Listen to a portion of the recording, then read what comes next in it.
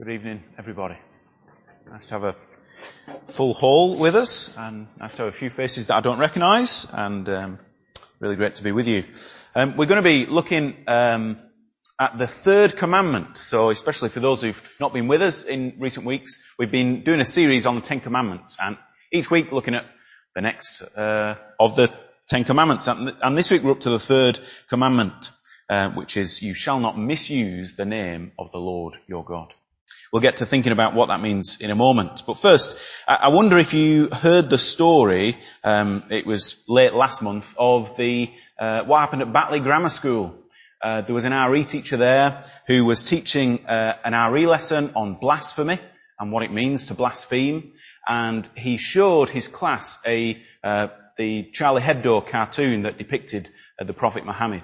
And he did it not in a mocking way, not in a derisive way by all accounts. He did it with fair warning that this is what he was going to show them. He did it in order to teach them about what blasphemy is. And what was the response of the community? Well, fury, outrage, violent response in many ways. In fact, so violent that the school sacked the teacher. The teacher had to go into hiding for fear of his own life. And when the headmaster wrote his apology, he couldn't even go out and speak to the crowd himself. He had to send a policeman out to do it for him. Such was the strength of the response from the Muslim community in that area. They were outraged that Muhammad would have even been depicted in this image. It didn't matter what the context was or what the teacher was trying to do with that image. They just did not want Muhammad painted in the picture in that way. That's the response of some, let's say. That was the response of some in the Muslim community in that area. It might get you wondering, why is it that we never see a similar response from Christians? Muslims, of course, have very strict rules about blasphemy. They will not have a depiction of Muhammad. They will not have a depiction of Allah. And even if they say Muhammad's name, they have to follow it up with a blessing. Peace be upon him, they say. But what happens for the Christian prophets and Messiah and God? Oh my God is a phrase which is used to curse God for things, sometimes curse him, sometimes thank him for things as trivial as the flavour of your ice cream to as severe as the death of a loved one. Jesus Christ's name is used as a swear word every moment of every minute of every day. And what is the response of Christians? Well, whatever response there is, we wouldn't want it to be linked to the violence that we saw in the response of some of those Muslims. But it's never anywhere near as strong as the response that we saw. And it might get you wondering, why is that? Why do we respond less? Perhaps some might accuse Christians of basically being lax with God's law. God's grace has had such an effect on us that we find God's law irrelevant. We're ignorant of it. And even if we do know what God's law says to us, we don't seek to follow it as strongly as we ought to. Perhaps there is some truth in that claim. And one of the purposes that I want to achieve this evening, as we look at the third commandment, is to ask us again, are we taking God's word seriously? Are we properly submitting to God's law? But, having said that, I don't think that warrants a response the same as what we saw some of those Muslims responding with. There's a big difference in the way Muslims are using their law and the way Christians are using the law that God has given us. For the Muslim, how are they saved? In Islam, salvation is basically dependent upon God's response to you on the Day of Judgment. He will weigh your deeds. He will try and work out whether you've been a follower, a servant of him, or his enemy. And the gift of salvation is not so much God himself, but some gift that only Allah can give. Entry into paradise. And so as you live through life, what you're going to use God's law for then, if you're taking it seriously, is a means by which to show your absolute utmost devotion to him. And whatever law he gives, you're going to obey it as far as you can and even beyond in order to prove to Allah when the Day of Judgment comes that you are worthy of this gift that he can bestow. That's how it works in Islam. But how does it work in Christianity? Well, for a start, salvation is not just some reward that only God can give us. Our salvation is God himself. And we're not waiting for our salvation as though it's one day in the future when it will arrive. Salvation has begun now. We are saved. We have entered into the eternal life, even today. Because the eternal life is not characterized by the pleasures of paradise. It's characterized by knowing God, reconciliation with Him. Salvation is to be called His child, to be brought into His family, and even indwelt by His own Spirit. And because of that, that's going to change the way we use the law as Christians. We're not going to use it in order to try and prove ourselves to God.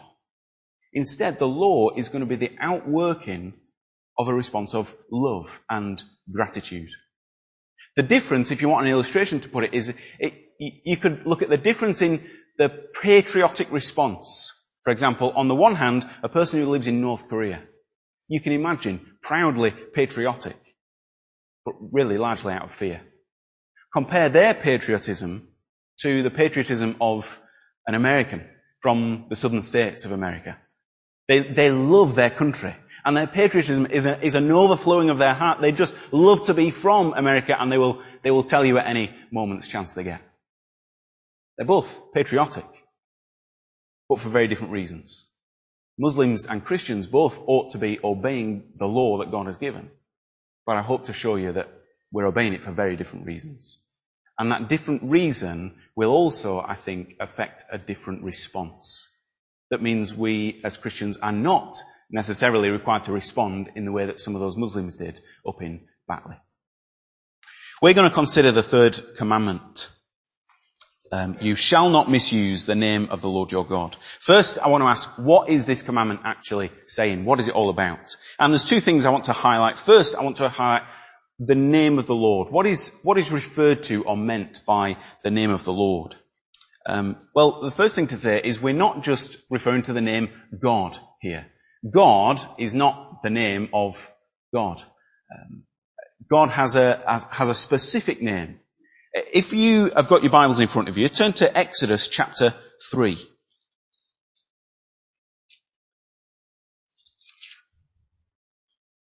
I was torn between reading this passage or reading the passage from Exodus 33 as part of the service. But anyway, we had Exodus 33 read, and we'll refer to that in a moment. But let's have a look at Exodus chapter 3, verse 11. And this is the incident with Moses and the burning bush. And God is speaking to Moses out of the bush and calling Moses to the task of freeing Israel from Egypt. Verse 11, Moses said to God, "Who am I that I should go to Pharaoh and bring the Israelites out of Egypt?" And God said, "I will be with you. And this will be the sign to you that it is I who have sent you. When you have brought the people out of Egypt, you will worship God on this mountain." Moses said to God, "Suppose I go to the Israelites and say to them, 'The God of your fathers has sent me to you.' And they ask me, 'What's his name?' Well, then what shall I tell them?" God said to Moses, "I am who I am." This is what you are to say to the Israelites. "I am has sent me to you." God also said to Moses, "Say to the Israelites, 'The Lord, the God of your fathers, the God of Abraham, the God of Isaac, and the God of Jacob has sent me to you.' This is my name forever, the name by which I am to be remembered from generation to generation." When we're talking about the name of God, this is the name that God has revealed himself to have. I am who I am. And it's a hugely significant name, and you could spend years just meditating on what this name implies. A few pointers. It implies, for starters, that God is self-existent. I am who I am. I am independent. I have not been birthed or created or made or designed. I am, and I always have been. It points to his uniqueness. In one sense, God is saying, "I am," compared to the many thousands of gods that the Egyptians would have. I am, they are not. This name points to God's persistence, his unchanging nature. Moses is sent to tell them that the God of your fathers has spoken. And God says, "I am." The same God that spoke to your fathers, he has not changed. His promises have not been rescinded. His purposes have not been adjusted. I am. And the name, then, that God gives to Moses and subsequently to Israel becomes shorthand for not just who God is, but God's whole character, and especially the covenant relationship that God is about to make with Israel. And that's what's going on in verse 15 of what we read. This is my name forever, the name by which I am to be remembered from generation to generation. Israel, I'm joining this relationship with you, and you are going to remember me through this name that I have given you. And so they call him the Lord. And whenever in your English Bibles, in the Old Testament, you've got Lord in capital letters, it's this specific name, I am who I am, that is being referred to in those verses. The name of God is not just a unique identifier. You know, you've got all these Egyptian gods. You've got Horus, you've got Osiris, you've got Re. I think even Seth was one of the Egyptian gods. And then Yahweh alongside them. Here's just another name, just to make sure we all know which God it is we're talking about. No, that's not what the name of God is doing. It's doing far more than that. It's saying something about who God is and what He's like and the way and the reason that He is acting. And that fits with the way the name gets mentioned throughout the Old Testament. People call on the name of the Lord, which is not just sending up prayers to God, but trusting in God's promises to them and asking God to fulfill what He has said is true about Himself. We sing praise to His name. God acts in order to preserve the glory of His name. And when we read the passage from Exodus 33, God says, I will cause my name to pass in front of you. My name is, I'm a gracious and compassionate God, slow to anger and abounding in love. God's character is revealed to Moses. So the name is not just a unique identifier, and it means that the commandment that we're given, you shall not misuse the name of the Lord, is about much more than just, there's this one word that we've got to be careful about how we use it. This is not the Harry Potter thing. You know, Voldemort in Harry Potter, nobody will say his name. He who must not be named. They're scared of using the name. Well, the third command is nothing like that. Okay? That is some sort of magic spell that's related to the name itself, the word. But when God talks about be careful how you use my name, He's not just talking about a single word that describes Him. He's talking about be careful about how you represent me as a whole. Be careful about what it is that I'm depicted to be. The way I'm referred to. It's a recognition of His whole deity, His character, and as well as His salvation promises. That's His name. There's another aspect to the commandment. You shall not misuse the name of the Lord your God. What does it mean to misuse the name? Well, at this point, a slightly more literal translation would help clarify things. We could rephrase this, you shall not lift up the name of the Lord your God in vanity. Okay, so you can see why, or I hope you will be able to see why the NIV has simplified that to you shall not misuse the name. But if we think about you shall not lift up the name of the Lord your God in vanity, what does that mean? Well, somebody has got Psalm 25 and Psalm 20. Somebody's going to read a few verses for us. These verses also use the terms lifting up. Listen in these verses to what it means to lift something up.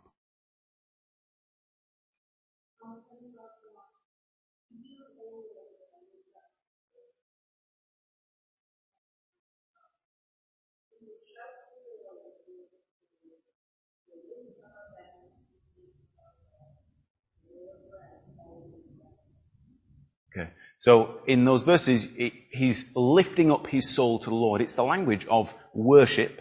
He's lifting up their banners in the name of the Lord. It's the language of proclamation. So when the commandment is talking about do not lift up the name of the Lord your God, it's talking about the way we worship God, and it's talking about the way we proclaim God. And he's saying don't do it in vanity. Don't do it in an empty way, in a worthless way, in a meaningless way. Don't lift up the name of God in a hypocritical way, you might say. In a way where your words and your actions are in conflict. Don't lift up the name of God in a routine or heartless way. You're just going through the motions. You don't really care what way you are lifting up this name. You're just doing it for the sake of doing it, because you always have done. Don't do it in an idolatrous way, attaching the name and the character and the salvation promises of the one true God to some other false idol. And don't do it in a mocking way, as though God can't really hear you. And if we've got our understanding of this third command correctly, you can see now how it fits very nicely with the first two commands. The first command is basically don't worship any other gods. The second command is don't use a physical representation of that God, of this God. And the third commandment then we could summarize as don't worship him insincerely. Don't worship him heartlessly. Be careful how you lift up his name and how you take his name upon yourself. I hope that's illustrated what it means when this commandment talks about not misusing the name of the Lord. I want to think now about how it is that we as Christians can break this command. And I'm not going to exhaust every way that we can break the command, of course, but I want to help us think more carefully about how this command applies to us. 3 areas I want to draw your attention to. One is our worship of God. Somebody has got a reading from Ecclesiastes 5. Stand up in a nice loud voice so people can hear.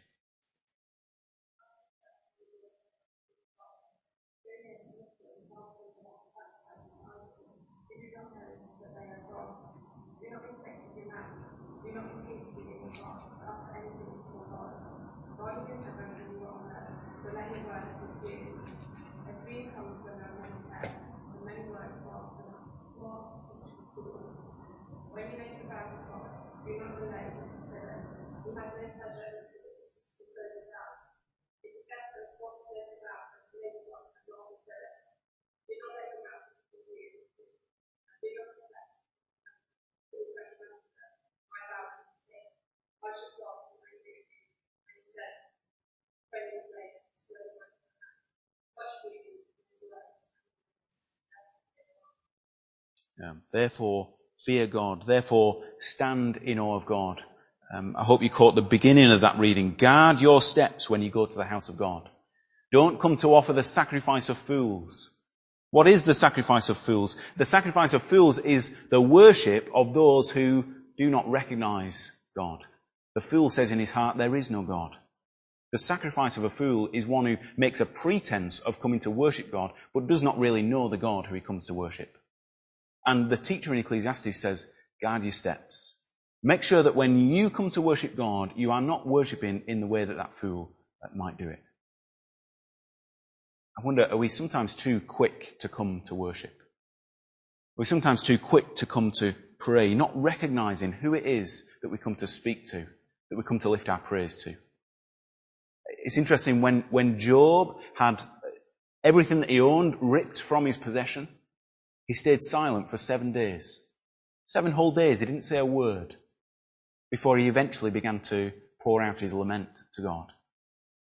And yet even that pause for Job was not sufficient for him to avoid having to say at the end of the book, I despise myself, I repent in dust and ashes, because I've spoken of things that I did not know, that I did not understand.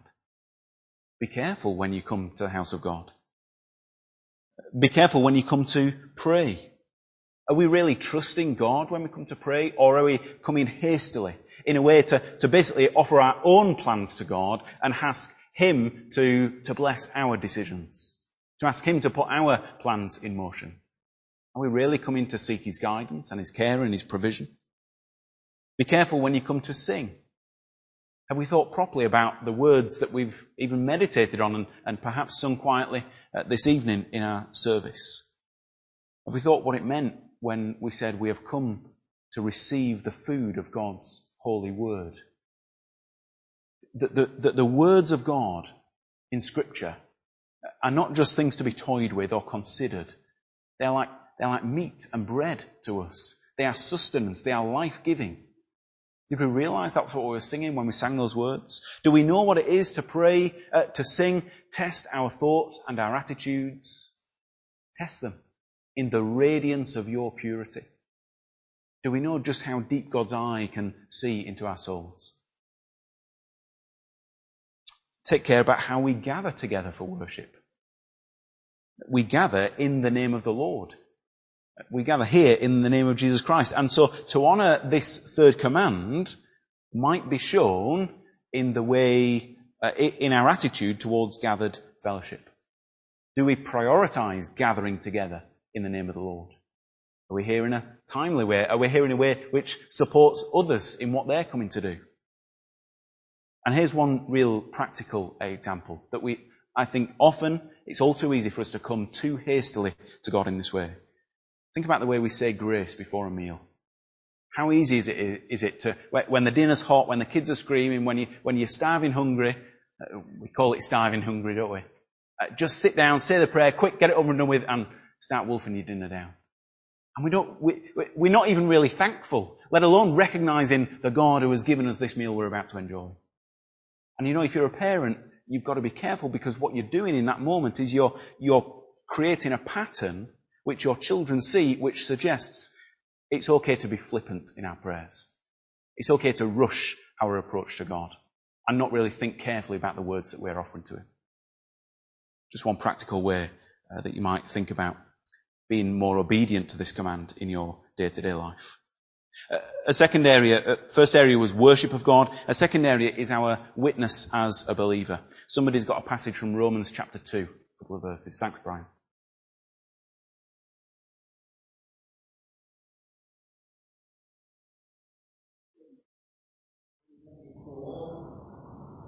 You who brag about the law, do you dishonour God by breaking the law?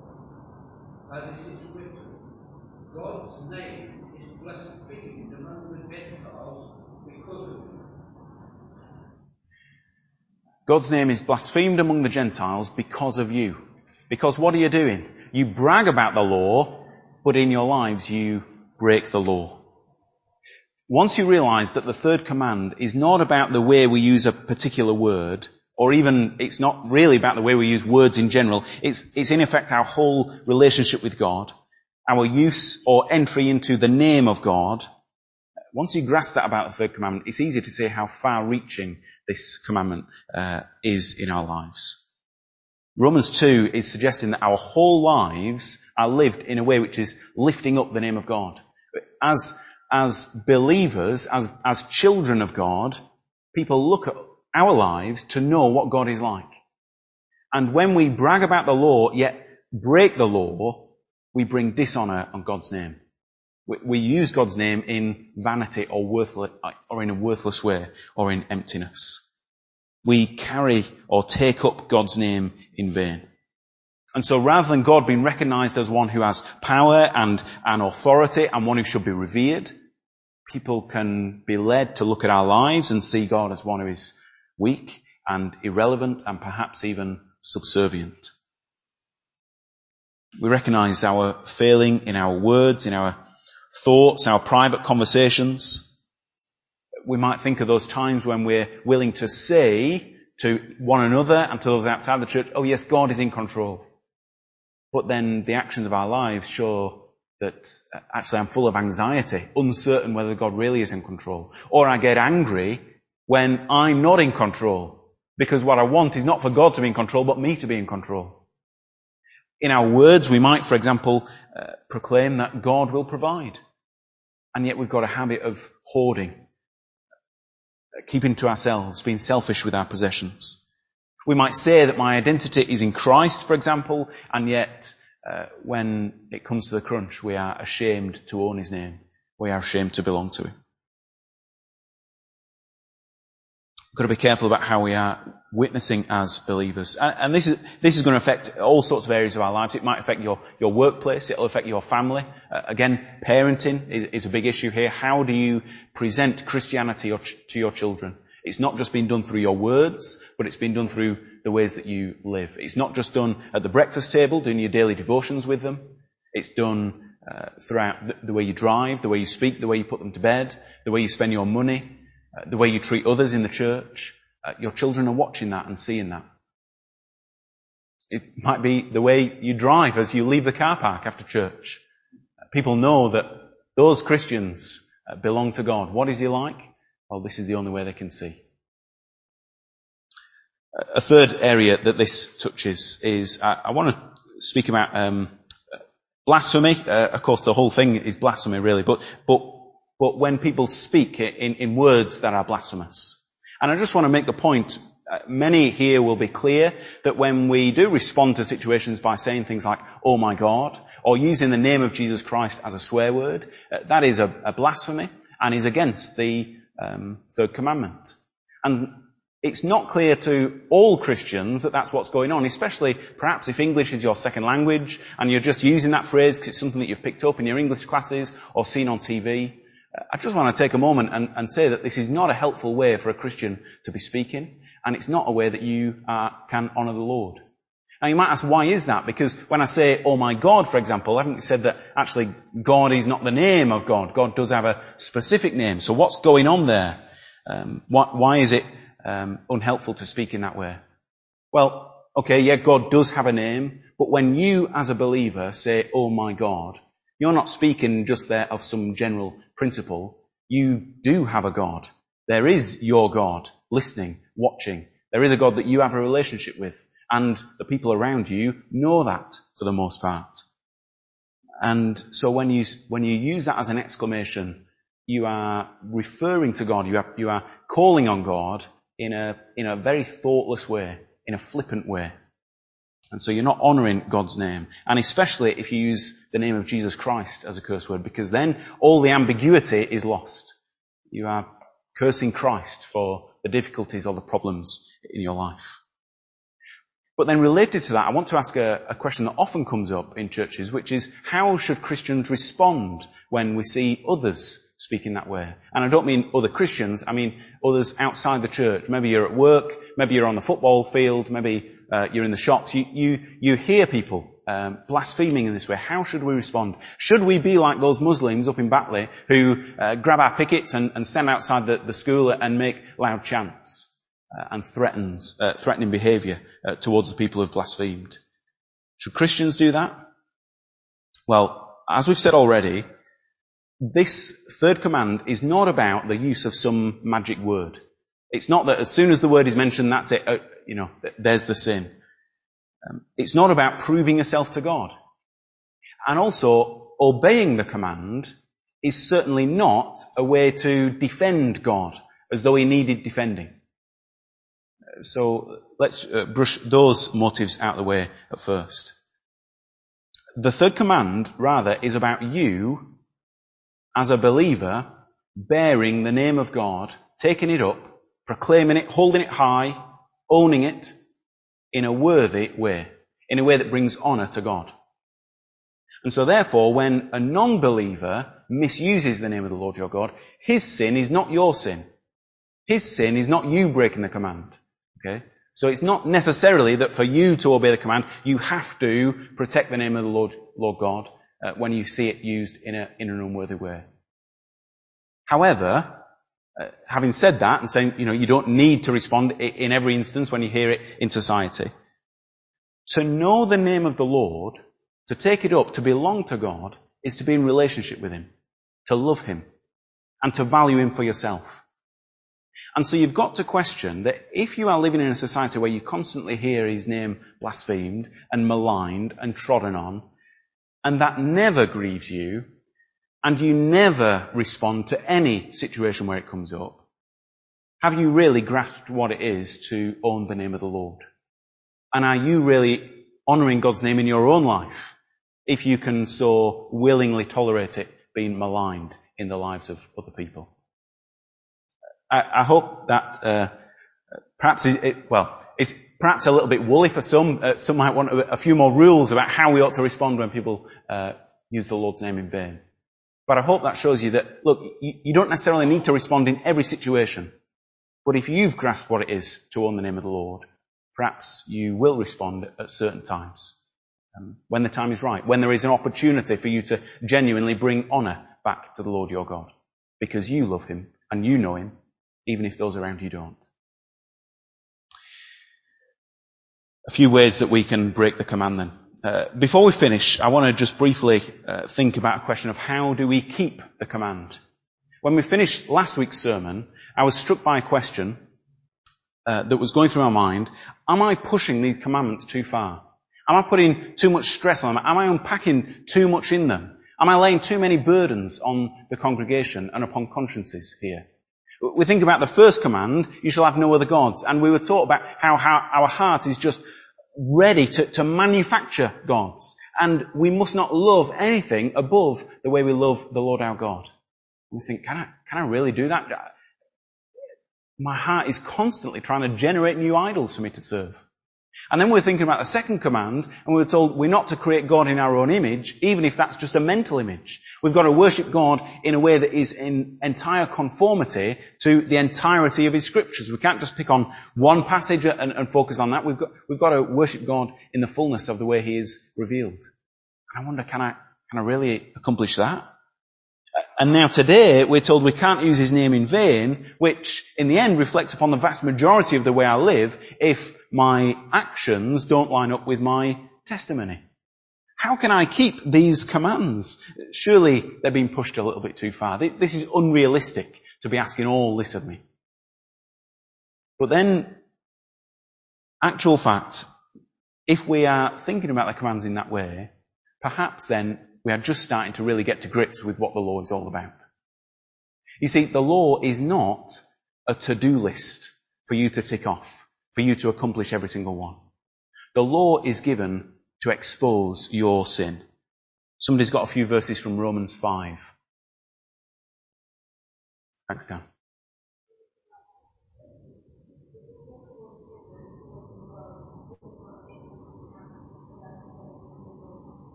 Sin is not taken into account where there is no law. Therefore, the law was added so that sin might increase. The purpose of the law is to reveal our sin to us. If you, in these sermons, are meditating upon the commandments of God and thinking, these are just beyond me, then the law is accomplishing its purpose. It's showing you how far short of God's glory you fall. How deeply sin has infected your heart and your life. The whole intention of this series is not to pat us on the back, but to expose the darkness of our lives through the light of God's Word. And this Word is a light to our feet and a lamp to our path. How should we respond then when we see our failings? Well, the answer that we've tried to preach every week is we look to Jesus. You see, Jesus, every one of these 10 commandments, He alone keeps perfectly. But there's a special way in which He keeps the third one. You see, the name of God is not just something that Jesus manages to honour, but the name of the Lord is something that Jesus is given. Philippians 2 verse 9. Have I given that verse to someone? Wave your hand if that. No, okay. Philippians 2 verse 9. Let me turn to it so I don't misquote it. Most of you will know it.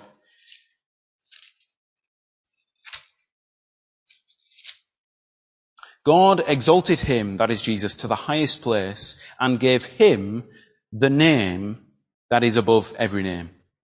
That at the name of Jesus every knee should bow, in heaven and on earth and under the earth, and every tongue confess that Jesus Christ is Lord, to the glory of God the Father. The name that is above every name, what is that name? Surely that's the name of God, that I am. I am who I am. It's His name. And Jesus has been given that name. How can that be? Surely Jesus has always been the eternal Son of God. How is it that He is given the name? Well, remember, the name of God is not just a unique identifier. It's not that Jesus lived His life on earth and then God said, yes, you can be part of the unique identifier I have attached to myself. No, the name of the Lord is attached to His character and it's attached to His covenant relationship with Israel. In other words, His salvation promises, His gospel. And when Jesus was incarnated as a man, lived His life of perfect obedience to every one of these 10 commandments, died on our behalf, and then rose to new life, ascended to heaven, now there was no doubt about it that God's covenant promises to Israel, God's salvation promises, God's gospel is achieved in and through the work of the Lord Jesus Christ. He is given the name then. The name that says, I love you. The name that says, I am saving you. The name that says, you are mine. And so, as we try and keep this command, we don't keep this command in the way that the Muslims do, in order to present ourselves worthy to God, to receive some sort of gift that He might grant us in the future. Instead, we live in a life of thankful gratitude toward Jesus Christ, not only for living the life of perfect obedience that we couldn't, but giving His life on the cross and being raised to new life so that we can have that promise of new life. And it's that gratitude that swells within us to motivate us to obey. We do all that we can to grow more like Jesus Christ, but not in order to prove ourselves worthy. Instead, we do it out of a spirit of sonship, not out of a spirit of fear. Out of a spirit of gratitude, not out of a spirit of duty or enforced behaviour. To bear God's name in a worthy manner is an appropriate response of love and honour to our Lord. I hope that's helped you grasp what this third commandment is all about.